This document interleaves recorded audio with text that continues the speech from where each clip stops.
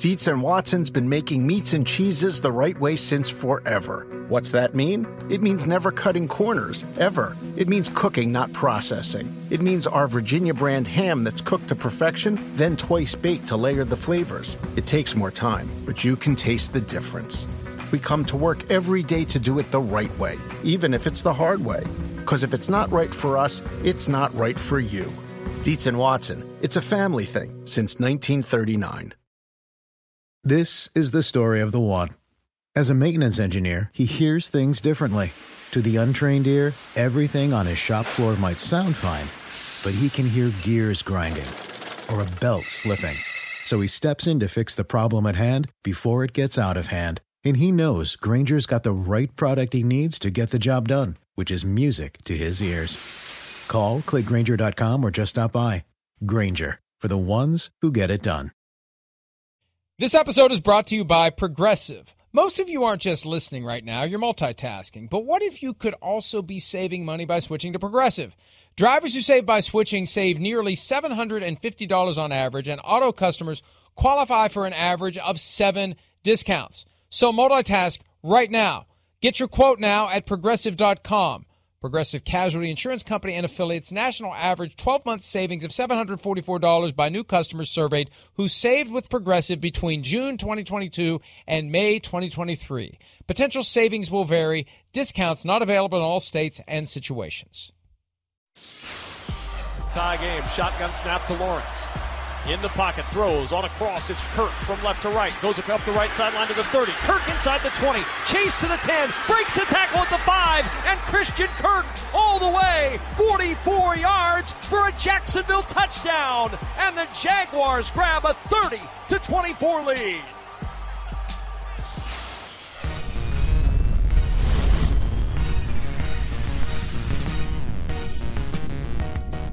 Well, that was the moment the Jaguars avoided what would have been a historic collapse, or more accurately, a historic comeback.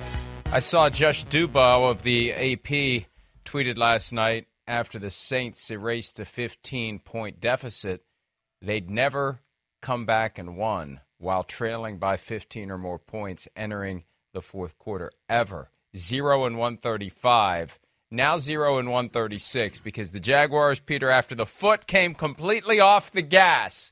Once they were up 24-9, they just thought it was over. The Saints didn't comply, and we ended up with a pretty exciting finish. And good morning. Good morning, Mike. You know, I don't want to be Joe negative on this morning, but if you're watching that game and you're a Saints fan, I don't want to say alarmed, but I would say surprised that here we are in Game 7 of the Derek Carr era, or maybe we should call it the Derek Carr experiment in New Orleans. And he was, and I mean, I guess it was the offense in general, but it sure seemed like to me it was directed at him. He was booed lustily at this game last night. And, you know, I have a theory on this. Okay, and my theory is that, you know, NFL fans have very, very convenient memories. NFL fans think of themselves as being very sophisticated and all that. But in essence, they are very optimistic human beings. And the New Orleans Saints fan in the offseason thought, oh my God, we got the biggest break on the planet. We got Derek Carr. And the Raiders totally mismanaged him last year. And we are going to be the beneficiaries of that. Conveniently forgetting that the guy who worked with Tom Brady for much of 2 decades, and who Brady has said, basically, you know, I just let Josh handle the offense, you know, and I'm paraphrasing, but it was Josh McDaniels who basically designed what the Patriots ran for a long time. And so And so he goes to the Raiders, and it ends in an ugly divorce after 15 games. So ugly that Derek Carr doesn't even show up for the last 2 weeks of the season. But everybody said, hey, listen, it's this has got to be McDaniel's fault. This can't be Derek Carr's fault. Guy's had a good career. He's going to go somewhere and be good again. And, Mike, I just looked back on last year. We talked about this. I just looked back at last year, and here's a guy, Derek Carr, who threw for 310 yards in a game one time last year. I'm sorry, 0 times last year. And in the first 7 games this year, he's done it once. So 310 yards in a game is, I don't want to say it's modest, but it's just, it's good, but it's not great. And he's done it one time now, in his last 22 games. And, Mac Jones has done it more. Daniel Jones has done it more. Pick any quarterback, basically, in the NFL who's been playing and is warm-blooded, and they've done it more than Derek Carr. And I'm just making this point. There was so much, especially in the first, say, 2.5 quarters or so, there was so much dysfunction in that offense last night where, on one of the times he throws the ball to nobody in the left flat when Alvin Kamara is running upfield. Now, that's probably Kamara's fault. He went like this. It's Kamara's fault. But time and again, he is misfiring. And I just look at this, and again, I don't mean to slight the Jaguars. They got a road win against a decent team. Not a great team, maybe not even a good team. But they got a road win against a decent team, and good for them with a quarterback who was hurting and all that. But, Mike, I just don't think things look good for the New Orleans Saints and their offense. And it's going to be easy to forget how they struggled throughout much of the game because after the pick six by Foye Oluokun, scores the touchdown, Josh Allen does the "Are you not entertained?" And no, at the moment I wasn't. It was 24-9. I'm not entertained. I'm bored. It's over. I became entertained once the Jaguars stopped playing defense and the Saints started clicking and it was 24-24. Then I was very entertained. I was very entertained as the teams traded possessions at 24-all. I was extremely entertained when Christian Kirk ran faster than he has since he was at Texas A&M. He said that after the game en route to the end zone. I was extremely entertained as the Saints drove down to potentially tie it up or who knows, maybe go for 2 and walk-off win short of overtime. That was entertaining. It didn't become entertaining until it looked like it was over. And it was one of those scores where, man, this is 24-9. But it feels like the Jaguars are beating them a lot worse than that. How did that game end up being tied? That's what was amazing. So one of the reasons that it was 24-9 and should have been worse is because, as you said, the Saints' offense just doesn't seem to be clicking. They've got pieces. They just aren't getting the ball to them at the right time, in the right spots. Alvin Kamara still looks like he has some burst, although 3.6 yards per carry. 17 attempts, 62 yards. A lot of lateral running and not hitting the edge by Alvin Kamara. Just go north-south. He had one big run. And back one big run. Yeah. And back to Carr. He threw the ball 55 times last night for 301 yards. That's an average of 5.4 yards per attempt. That's not good. That's not an offense that's clicking. You have to be at least 7 in today's NFL for people to say, okay, you're doing all right. Now, there was a time when 7 yards per attempt was a big deal. Now 7 is the bare minimum to make a plausible argument that your offense works the way it should. 8, 9, 10 is when people start saying, well, okay, I'm impressed by what your offense is doing. 5.4 is not impressive. You look at the Jaguars, only 204 for Trevor Lawrence, but 7 yards per attempt. That gets you on the fringe of, all right, things are working. You're moving the ball well. And neither team was explosive last night on offense. Except for Trevor Lawrence when he ran the ball, Peter. Look at that, 59 rushing yards. Career high. And I think they may have rope-a-doped the Saints a little bit into thinking he was going to stay in the pocket with that giant knee brace on, with the knee injury that had him questionable for the game. He threw caution to the wind 4 or 5 different times, and he was turning on the Jets. There was a run, second half, a drive that didn't do much of anything after the game was tied at 24. I mean, he's as fast as any quarterback in the NFL when he took off despite that knee brace. So we're kind of pivoting from Saints dysfunction to what worked for the Jaguars. There he goes there. One of the things that worked best is the last thing we expected to see last night was Trevor Lawrence running the ball with that knee injury. Yeah, and Trevor Lawrence, look, I think what Doug Peterson said to Kaylee Hartung, about, how Trevor Lawrence, was playing well, seemed comfortable. You're watching the game and you're saying, what injury? And are you serious that he was questionable coming into this game? Now, with an injury like that, a lot of times moving laterally is what you can't do. But Mike, Trevor Lawrence seemed fine last night. And again, I look at the Jaguars right now, and maybe it is that, they haven't played very many what I would call complete games this year. And they've had a couple of bad days. Their 20-point loss at home to Houston, that's a bad day. And so we'll see about the Jaguars. They seem to be the best of a bad division. And so I think they're going to win that division. But I think we all thought at the beginning of the year that they had a heck of a chance to not just get in the playoffs and be the 4th seed. But, I picked them to be the top seed because their schedule is soft and because I thought they were coming at the end of last year. And they got to start playing complete games, I think. And look, they beat Buffalo in London. They beat Atlanta in London. They swept their 2 London games in 8 days. That's great. And so I think they're a good team.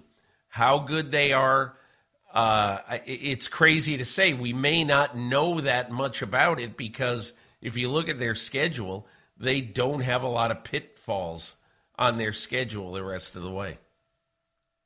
Oh, and that's the key.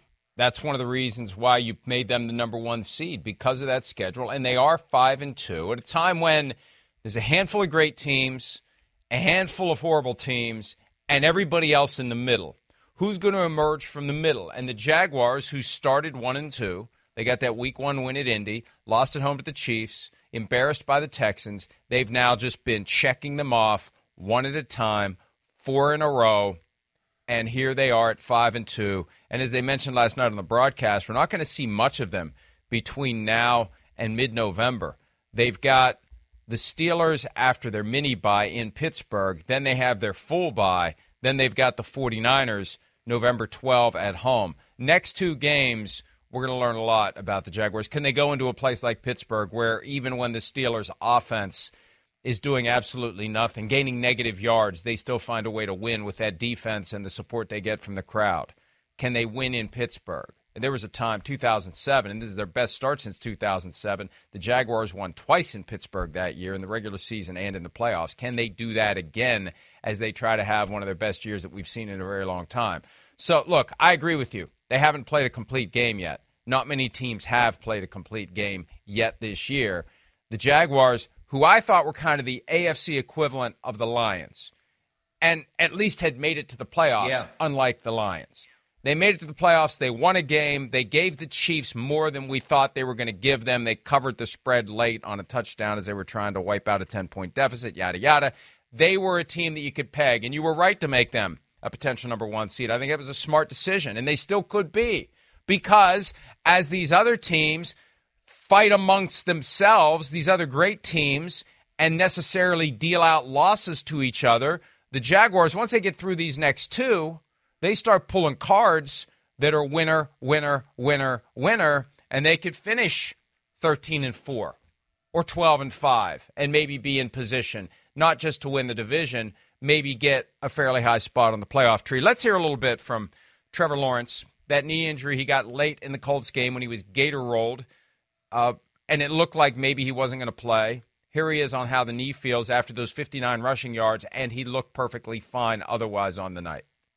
It's good. I mean, golly, it's crazy how you have something like that going on. You don't plan on moving a lot, and you end up running the ball more than I usually do. So it's funny how that works. But it felt pretty good. I was happy with it, and didn't bother me too much. Definitely didn't set it back. So I'm really, really happy with it. That was the goal: is play, find a way to win the game, and not set it back. And we get 10 days now to recover and get ready for Pittsburgh. So, I mean, it went perfect, honestly. So that was really good. Around any corner, within every battle, and with the dawn of each new day, the threat of the unexpected, the unpredictable, and the unrelenting lies in wait. But Marines will always be there. They are the constant in the chaos. No matter the battlefield, Marines adapt to win, defeating every shifting threat, protecting our nation's future. The few, the proud, the Marines.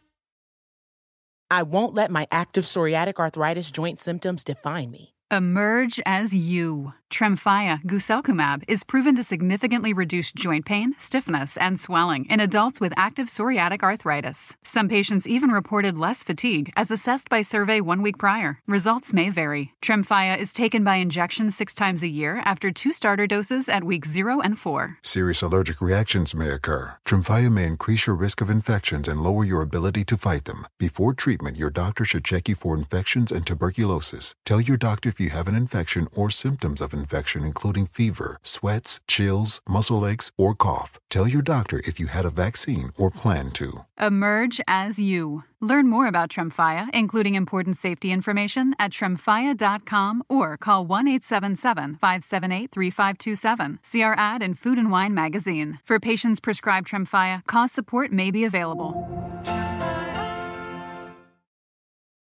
The longest field goal ever attempted is 76 yards.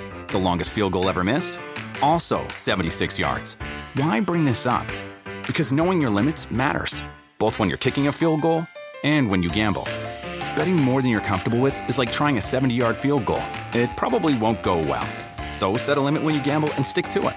Want more helpful tips like this? Go to keepitfunohio.com for games, quizzes, and lots of ways to keep your gambling from getting out of hand.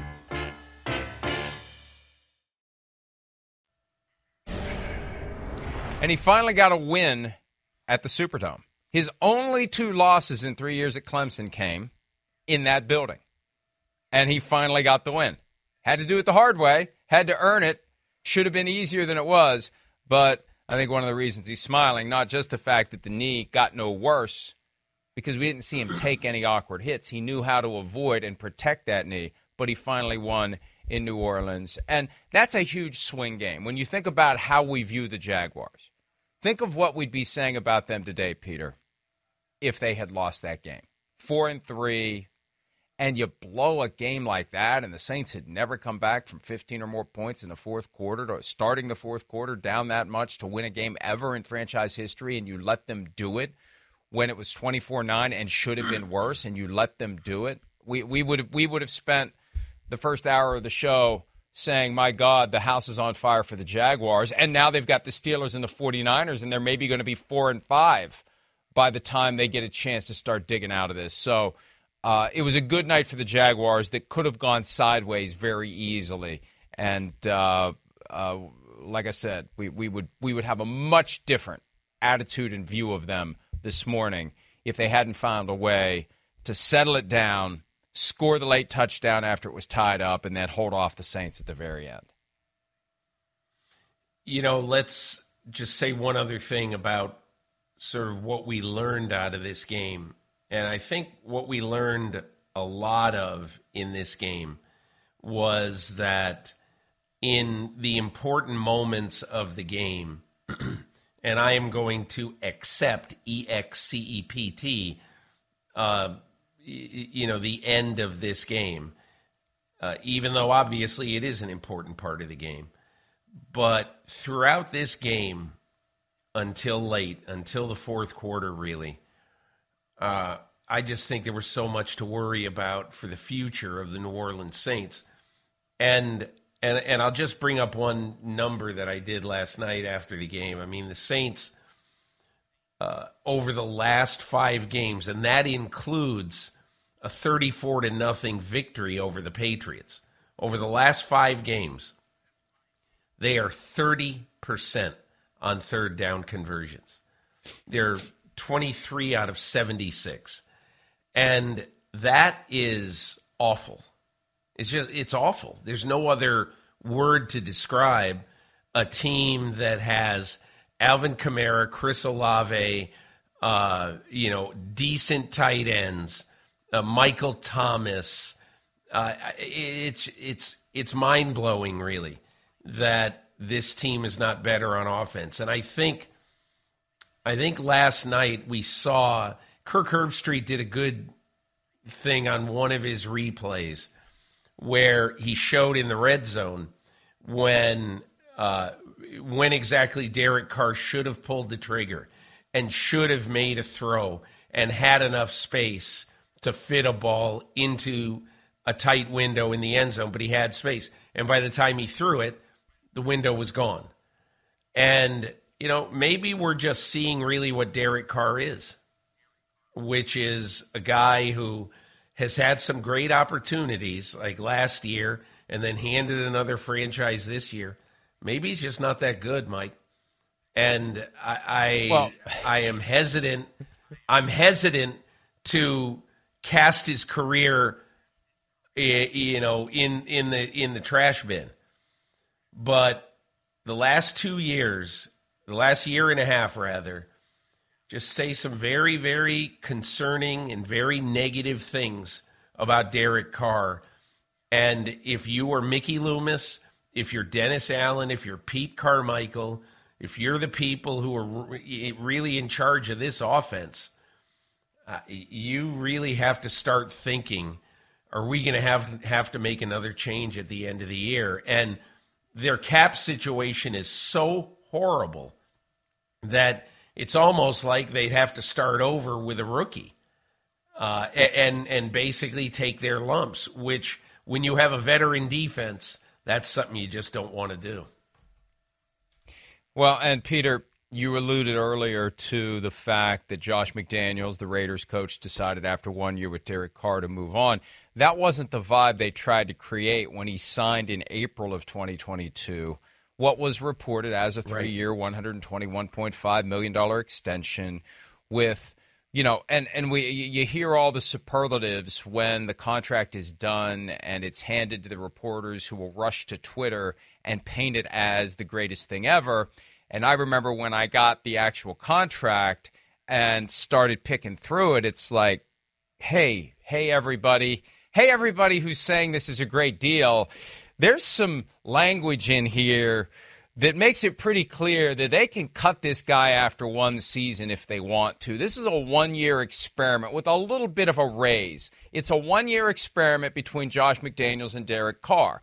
And lo and behold, that's why they benched him after 15 games. They needed him to be healthy so they could cut him right after the Super Bowl. If he wasn't healthy, they wouldn't have been able to cut him, and they would have been stuck with $40 million additional in full guarantees. That's why it was Jarrett Stidham time. That's why he disappeared. He was upset, etc. Now, Peter, we pivot to what the Saints did after he finally became available. The Saints are stuck. Now, they don't have to play him, but they're stuck through 2024, $70 million over 2 years minimum, and there's guarantees that go into the third year that they would have to hope that someone will sign him and they'll get an offset, another $10 million. So they made a real commitment. They didn't do a 1-year experiment, even though it very much feels like an experiment, as you said earlier. They're stuck financially. Doesn't mean they have to play him. Doesn't mean they can't draft somebody or go with someone else. But financially, they're in a tough spot. Unless they could trade him in the offseason, I don't know who you trade that contract to when you look at the film that he's generating. And there's nothing wrong with saying a guy is kind of as good as he's ever going to be. I say it about Kirk Cousins. Like, after how many years does a guy have to play before That's where he is. He's got his plateau. He's who he is. He'll win some Right. games. He'll lose some games. He'll make some throws. He'll make some mistakes. He'll show up sometimes, and sometimes he won't. And, every team needs a starting quarterback, and there aren't 32 franchise quarterbacks. And there are middle-of-the-pack, lower-of-the-pack guys, and Derek Carr has been a fringe top 20 guy, in my mind, for a long time. Now, sometimes his numbers will put him fringe top 10, but compiling numbers is one thing. Compiling wins, showing up in big spots is another, and it's something that, frankly, and with all due respect, and he can't block me on Twitter because he already has, he just hasn't shown up on a sufficiently regular basis. Peter, if he was capable of it, he'd still be the quarterback of the Raiders. I mean, Mike, I was in Henderson, Nevada last year in July at the start of training camp, and Josh McDaniels allowed me to sit in on a post-practice meeting with Derek Carr. And what they were doing is, because Derek Carr was kind of the coach on the field, because it was a new offense for everybody, they were just going through some of the questions and some of the nuances of the offense. It took about a half hour. They did it every day after practice. And, I mean, I said, man, these guys are totally on the same page. They have a clear understanding, and McDaniels was empowering Derek Carr to go in and to say X, Y, and Z to his tight end or to his running back about how to run a specific route and how precise to make this cut and all this stuff. And so I walked away from there saying, man, this is going to be a good marriage.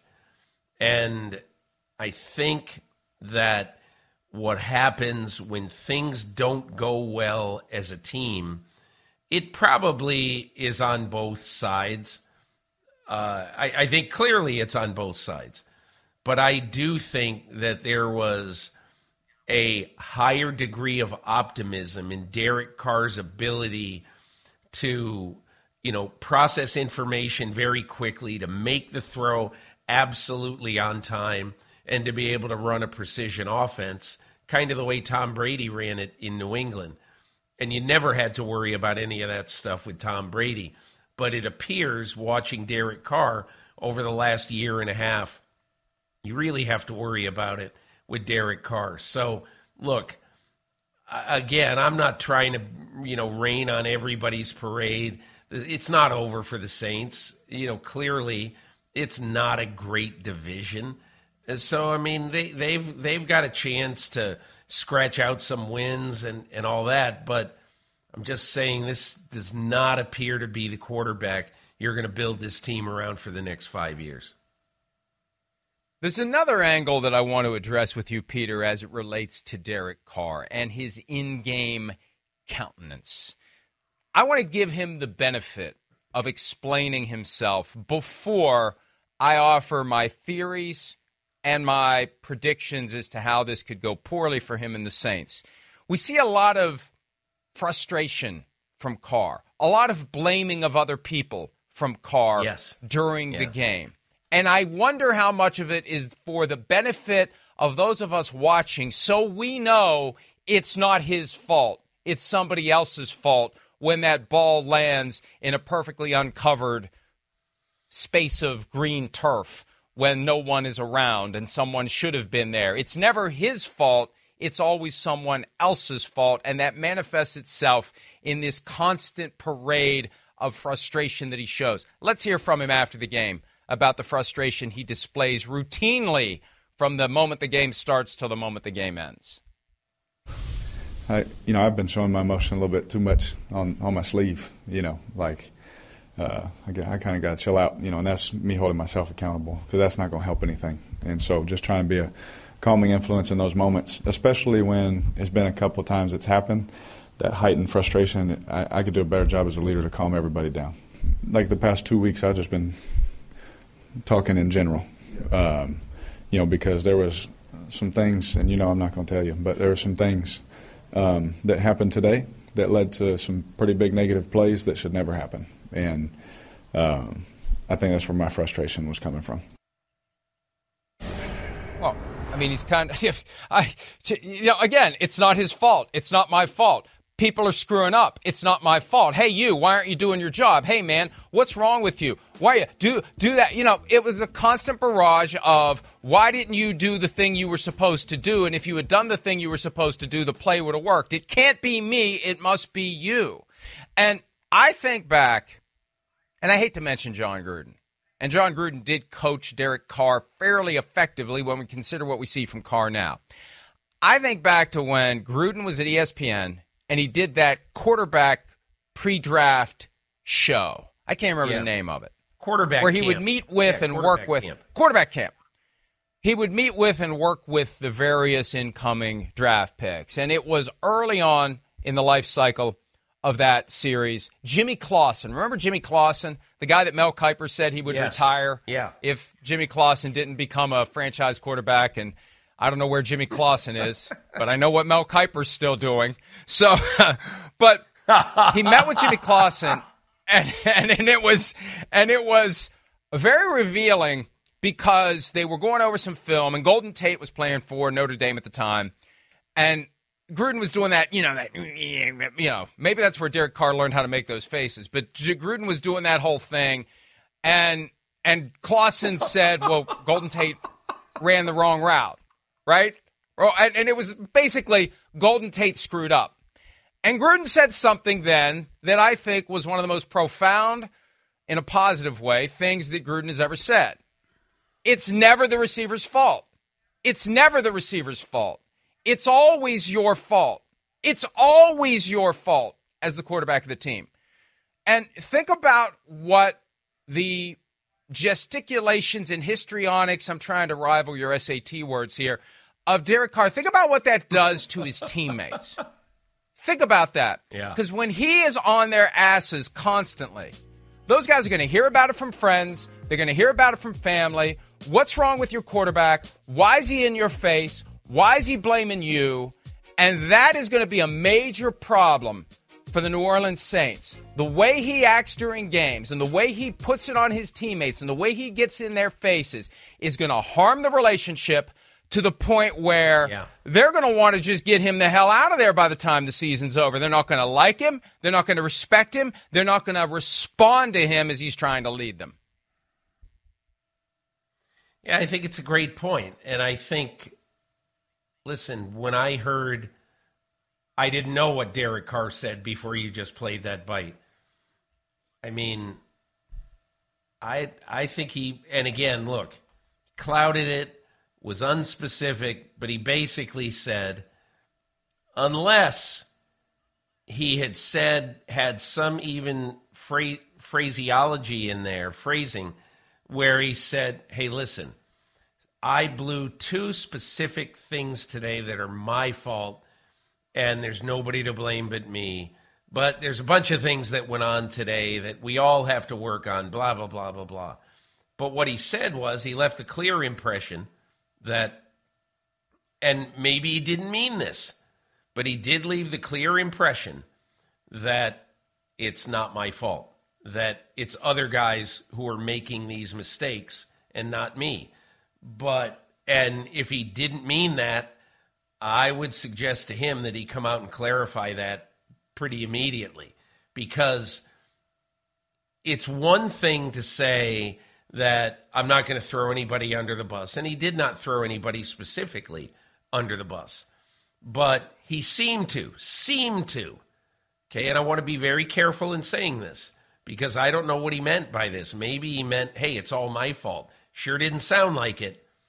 But maybe he really seemed to mean that John Doe, John Q. Public, Joe Tight End, they're the ones who made the mistakes in this game, not me.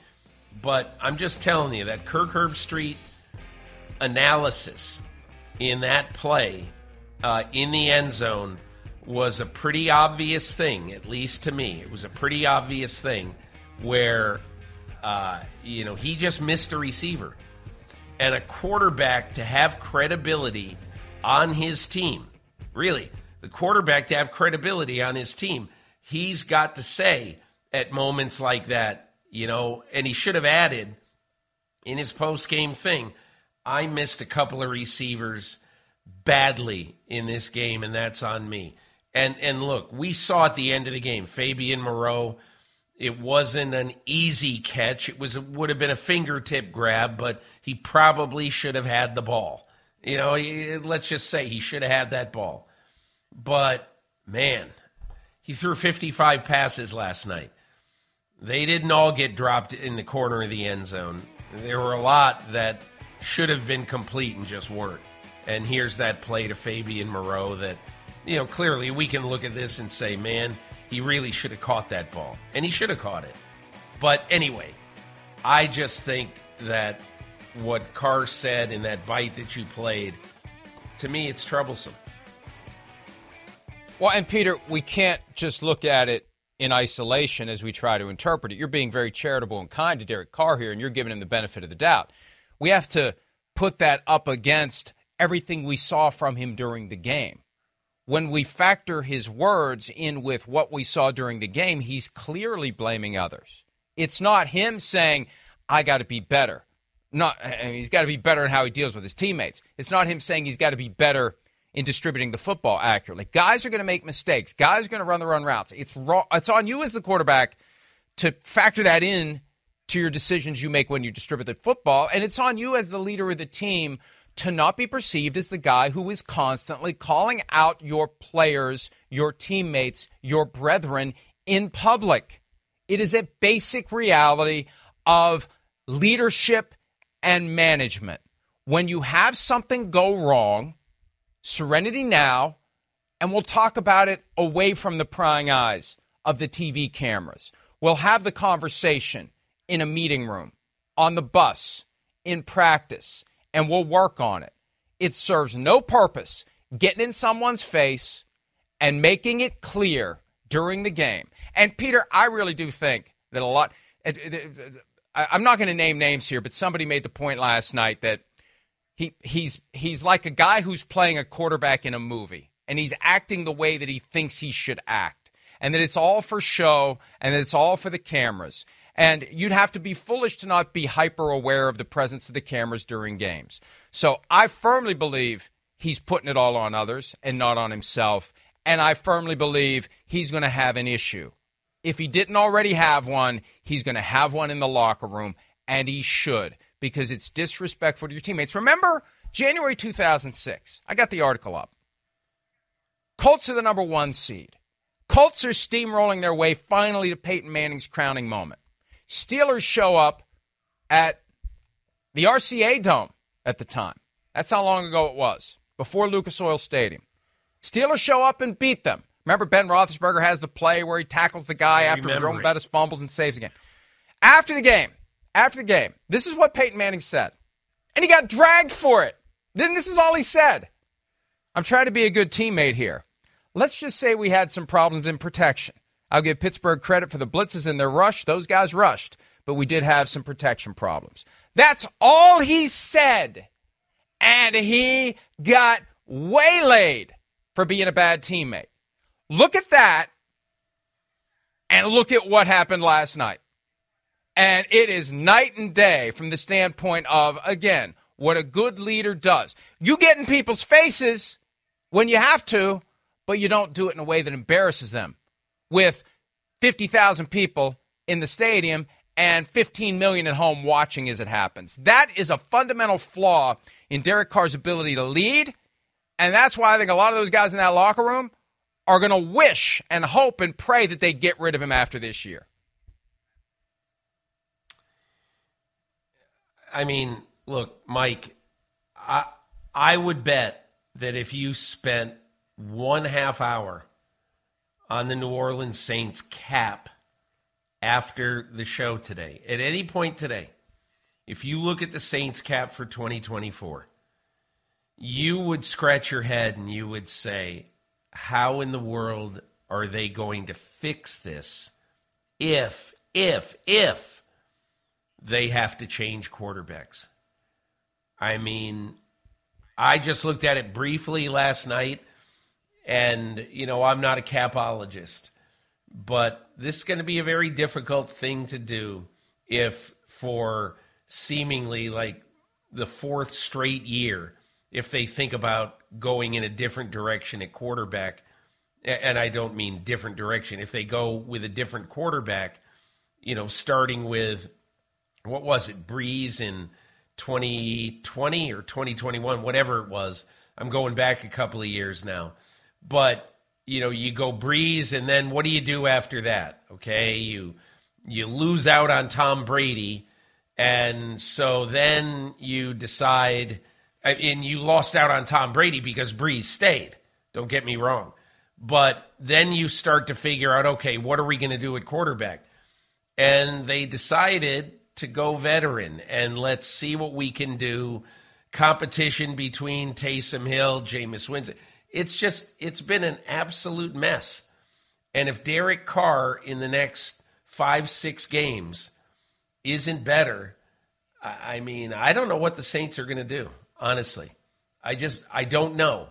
They have a good Swiss Army knife in Taysom Hill. As much as everybody says, oh my God, Taysom Hill, you got to move on from him, or you could never count on him to be the quarterback. I'll tell you this right now, Mike. You polled 1,000 Saints fans this morning in the French Quarter, and you ask who they want to be their starting quarterback. Taysom Hill would win 950 to 50, and so I don't know what the Saints are going to do. I really don't know, but man, it's got to be discouraging right now for the people who run that team. One last point before we move on to one other thing that we alluded to earlier, and I want to unpack the final moment that really sealed it for the Saints in a bad way. I thought of you last night as we were seeing Derek Carr constantly acting upset and constantly being frustrated. It reminded me of when Costanza was convinced that if you act pissed off all the time at work, they'll think you're busy. And also thought he was mentally ill. But they act upset all the time, and they'll think you're working really hard and you're really busy. But it was just bizarre. And if I was a Saints fan, I'd just be so disheartened by the state of the franchise right now and by the fact that they've put their trust in a guy that the Raiders fired after one season with a new regime. So, but we showed the Foster Moreau moment at the back of the – go ahead. Mike, go ahead. I just want to give you one quiz, okay, right now. And this probably, here we are almost 40 minutes into the show of burying Derek Carr. Okay, but I just want to give you one quiz and see if you can get this. All right? Got it. Since the start of the 2022 season, of all players who've thrown the ball 500 times or more since the start of 2022. So in other words, fairly regular starting quarterbacks, 500 attempts in the last, 23, 24 games. Okay, 500 attempts. Derek Carr is 17th out of 19 qualifiers in passer rating. Who are the only two quarterbacks below him? Since the start of the 2022 season, I would say, They're both AFC. That's my clue. Okay. Kenny Pickett would be one. Would Kenny Pickett be one? That's correct. Right track? The next one's easy. And Come on. The next one's easy. Now, see, it's making it. I'm freaking out because it's supposed to be easy. Is it Jimmy Garoppolo? No. He doesn't have 500 attempts. Who is it? Who's the other one? Who'd I miss that's hiding in plain sight? Mac Jones. Michael McCorkle-Jones. God, yes. Yes. My bad. My bad. See, again, I'm not going to blame you. It's my fault. It's your fault because you asked me a bad question. We got some issues here, Peter, that we're going to have to work out after the show. This is your fault. No, listen. You wouldn't say we got to work these out. You would just go to break, and what you would do before break is rip the crap out of me without giving me a chance to respond. I said to somebody last night, why is it that every time something goes bad, Derek Carr does the Bobby Knight game face? Remember when they asked Bobby Knight, what's your game face? What do you mean game face? And he's doing all that stuff. Anyway, what was I going to say? Oh, Foster Moreau at the back of the end. The one time that Carr didn't lose his mind, which is amazing to me. The guy drops the touchdown pass, and Carr's just kind of flatlined. But Moreau, let's show that again before we hear from Foster Moreau on the drop, because I felt bad for the kid. He's been through so much, fought cancer and won. Yeah. Saints stuck by him. And look, stuff happens. Stuff happens. And I don't know, maybe if Four had zipped it in there a little bit better instead of trying to put a little air under it, I don't know. But it needed to make it to him. And stuff happens. It's okay. We all make mistakes. I felt bad for the kid. He was devastated. Here he is after the game talking about the drop that would have put the Saints within one with a chance to either tie or maybe go for two and walk off as the winners. Here he is. Yeah, it's tough. It's, in front of every man, woman, and child I've ever known. It's a dark place to be. It's the National Football League. It doesn't come down to one play, but it comes down to one play. The team fought. The team fought as hard as we did, and it's just unacceptable. It's just pathetic. Yeah, tough spot, raw moment, and it happens. It happens, and he's right. It doesn't come down to one play, but it does come down to one play. There's a lot of other reasons why the Saints didn't win the game, but that was the opportunity. And they still had one more crack at the end zone, and Carr threw a very bad pass. I don't know what he was thinking with your one final shot at the end zone. It didn't even have a chance. But that one had a chance. That one could have been caught, and that one, arguably should have been caught, and it happens. You factor that in to any team, any game, things like that can occur. It's not like he tried to drop it. It's not like he said, hey, this is my chance to blow the game. And it's just a shame that it happened. I feel bad for him. He's come such a long way, and I feel bad for what happened to him in that moment. He's absolutely right. After a game, when players say, hey, it never comes down to one play, well, of course it doesn't. There's 168 plays on average in a game, so it doesn't come down to one play. But the fact is, when there's 29 seconds to go, and you have a ball that touches both of your hands, and you're wide open in the end zone, and you don't catch it, it's hard to think that play didn't significantly cost his team a chance to win the game. And look, it's a football game. We'll all get over it.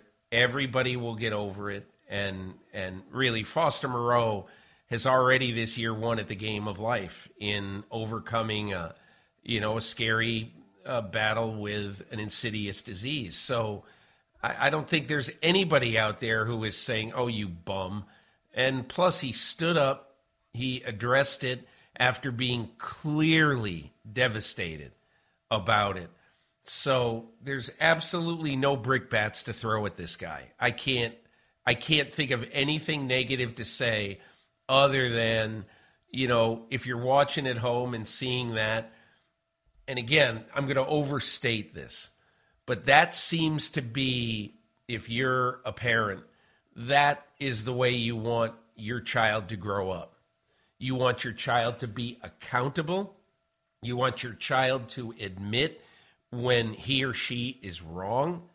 And you also want your child to pour everything he or she has into a profession, whatever profession it is. And when you have a very bad day, you should feel it. You shouldn't just slough it off and just say, we'll get him next time. I honestly think that's why a lot of fans in Denver last year got so ticked off at Russell Wilson. It could be the worst game of the year, horrible outcome, terrible end. And Russell Wilson says, we're going to get him tomorrow. I'm going to be here at 5:30 in the morning, and we're going to start working on the next one, and we're going to do this. I mean, part of that is wonderful and all that. But, it's just like he's never wounded by a game. And this is your profession. And so, look, it takes all kinds. I'm not in here to trash Russell Wilson. I don't mean that. But I am saying that I really appreciate what I saw and heard out of Foster Moreau last night. Well, and I think what you're speaking to, Peter, is something that I'm always very sensitive to, because we all appreciate authenticity. We appreciate people who are genuine. We appreciate people who are real. And as a result of that, we are constantly on the lookout for fugazi. Carr, fugazi. Russ at times, a little fugazi. A little too much. I am acting the way that I think I should act in this moment, not the way I truly feel, not the person I truly am. I am putting on a show for the cameras and the microphones, and I'm saying the things that I think I should say. I am doing the things I think I should do, instead of just sharing with you how I feel in this moment, who I am as a human being. I had a bad day. We all have bad days. You're going to witness my bad day, and you're going to see me try to overcome it, and maybe that helps you when you're having a bad day. That's so much better than trying to play this role of a guy that you think you should be in moments like that instead of the guy you are. I want to say one last thing about Foster Moreau, because I was impressed by something I saw from him after one of those moments when Carr was doing his Bobby Knight game faces. They're on the sideline, and it was Carr, Alvin Kamara, Foster Moreau, and one other player, and I'm not sure who it was because Moreau was in the way. But when you watch the interaction, Moreau was the one who was leading. Moreau was the one who was bridging the gaps and telling people this is how we need to do it. And like he'd motion to Carr, you need to do this, and Kamara, you need to do that. There's a maturity to Moreau that team desperately needs. And maybe that's why at the end of the day, Carr didn't have a face to make when Moreau made that drop, because Moreau may be the glue that's holding that offense together. And it's getting harder and harder to hold it together. But that moment from the sideline, Peter, I don't know if you noticed it, but you could just tell by the body language. Yeah. Moreau was the guy who was trying to bring Carr and that pissy attitude that he showed all night long together with the guys who are on the wrong end of it. And let's just work this toward what we're trying to do tonight, which is score at least one more point than the Jaguars. So I think Moreau is a key. He doesn't have to come out and prove to anyone what he's doing. He's quietly, just my assessment, quietly serving as a leader, a friend, a brother to the guys in the locker room, and I think he knows how to do it the right way. And Derek Carr would be very wise to seek him out for a heart-to-heart today and say, help me be the leader I need to be for this team, because I know something's off. Help me be what I need to be to turn this team around. I don't know that he would do it, but it would be smart for him to do it, Peter. Maybe that's why at the end of the game, everybody stood up for Foster Moreau in that locker room. There was no grumbling. And after the play, everybody came up to him on the sidelines. And Alvin Kamara was commiserating with him. And everybody, you saw it. And I just think at times, there are times, and look, you know what's interesting, Mike? The other day in my column, I name a GOAT of the week every week, and or two. You know, GOAT not meaning greatest of all time. I mean a guy who blew the game. And the other day, I named Jake Moody GOAT of the week. I mean, you know, come on. You got a 41-yard field goal. If you are a kicker, especially a kicker, drafted 99th overall, drafted in the third round, and I realize some rookies have tough times early. We're seeing it with the New England kicker after letting Mr. Perfect, Nick Folk, go, which is turning out to be an awful decision by Bill Belichick in a string of awful decisions. But you see that Jake Moody, I mean, he should have made that. And I got 8, 10, 12 letters from people. Geez, the kid's a rookie. You're killing him after missing one kick as a rookie? And I, look, I don't know whether I'm going to answer a question about this in my column or not. But what I would say is dude, you're in the NFL. You're getting paid now. This is, and let's forget the NIL stuff and however much money they're getting paid in college football, but this is your profession. A game is on the line that may mean home field in the playoffs. The game very well may mean home field in the playoffs. Whether you beat Cleveland, on a Sunday in October when you play like crap and it's there for you to win at the end and you don't win because your kicker misses a 41-yard field goal. It's your fault. You did it. You missed it. You got to make that kick. And so, if you're going to celebrate people, if they make a bunch of long kicks in a game, I do think you got to be willing to criticize them if they miss a kick that a kid playing Division II could make 8 out of 10. So anyway, that's how I feel. But Foster Moreau, it just seemed different because of the devastation involved and because of his recent history. And it doesn't absolve him of the blame for not catching that ball. But I do believe in this particular case they're sincerely extenuating circumstances. So I have to give our producer, Courtney, some credit because we've not been good today. We've talked too much. She never gets in my ear and says, move along, move along, move along. She lets us go. But I know when we have failed her because I can tell by looking at the document that we share electronically. When it says generic tease to break, that means you guys talked for so long, I had to go rip up the outline of what we had planned to do next. And now we have to scramble to reconfigure as to how we're going to cram the rest of the show into the time that we have left. Thanks for nothing. That's what generic tease to break means. Let's take a break. We'll have more PFT Live right after this. I won't let my active psoriatic arthritis joint symptoms define me. Emerge as you. Tremfya guselkumab is proven to significantly reduce joint pain, stiffness, and swelling in adults with active psoriatic arthritis. Some patients even reported less fatigue as assessed by survey 1 week prior. Results may vary. Tremfya is taken by injection 6 times a year after 2 starter doses at weeks 0 and 4. Serious allergic reactions may occur. Tremfya may increase your risk of infections and lower your ability to fight them. Before treatment, your doctor should check you for infections and tuberculosis. Tell your doctor if you have an infection or symptoms of infection, including fever, sweats, chills, muscle aches, or cough. Tell your doctor if you had a vaccine or plan to. Emerge as you. Learn more about Tremfya, including important safety information, at tremfya.com or call 1-877-578-3527. See our ad in Food and Wine magazine. For patients prescribed Tremfya, cost support may be available.